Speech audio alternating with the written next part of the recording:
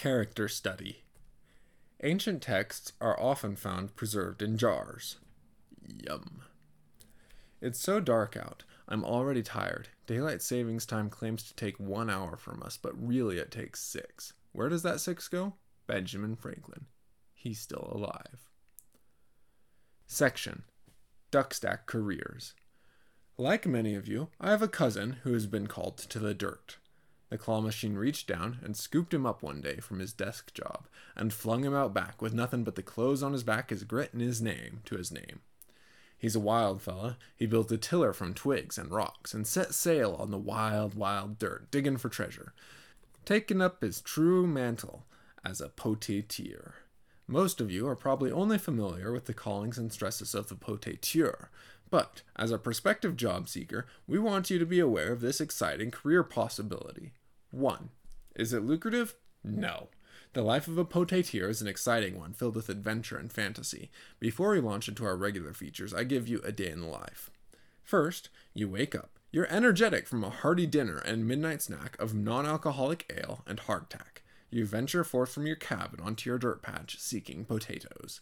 Rival potateurs and naval mariners will confront you, and you will need to use every trick in the book to fight off delay or any other steps necessary to prevent them from getting a good shot at those precious potatoes. If there's marijuana in the garden, you may end up dealing with an Odyssean Garden of the Lotus Eater situation with your companions.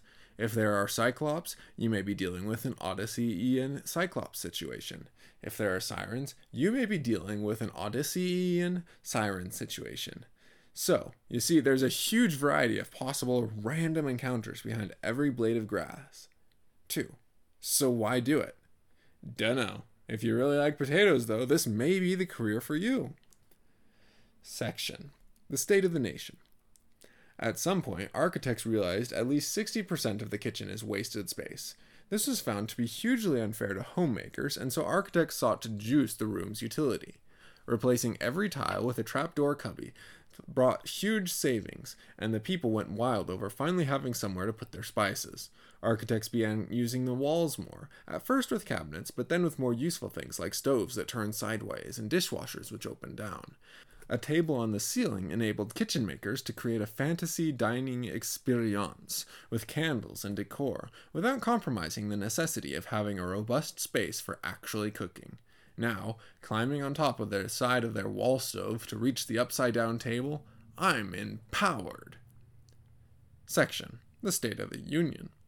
At some point, generals realized that at least 60% of war is wasted space and started designing labyrinths and hot air balloons and regular balloons and giant statues so that the other side would have more stuff to blow up. This basic civic courtesy is a relic of a bygone age, I'm afraid. We used to have chivalry and honor and veritable forests of chaff to make sure everyone had a good time, but the capital globalists gained power and the United Nations edited those protocols right out of the Geneva Convention. And what do we have now? Black Ops strike forces? Sure, those are cool if you're on them, but 99% of the army isn't, so they just get left out. Now, sitting at a desk made out of paperwork to wargame your miniatures out of boredom. I'm empowered.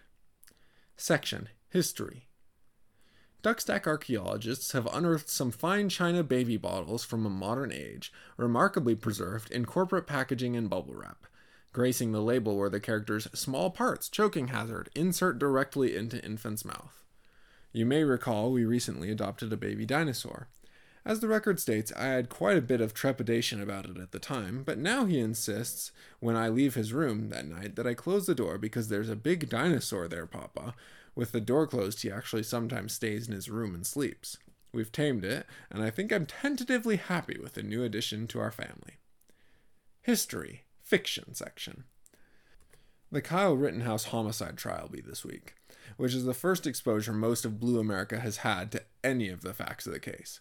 I can't imagine him being convicted. I would think it's pretty hard as a jury member to watch a kid get beaten over the head with a skateboard on video over and over and over again and decide that it wasn't self-defense, but it's possible, I guess. The closing arguments by the opposing lawyer/hatchet man really was a fantastic example of yellow journalism. Gelman amnesia. You open the news and it tells you wet streets cause rain. You shrug and turn the page as if the next will somehow be more accurate than what you just read.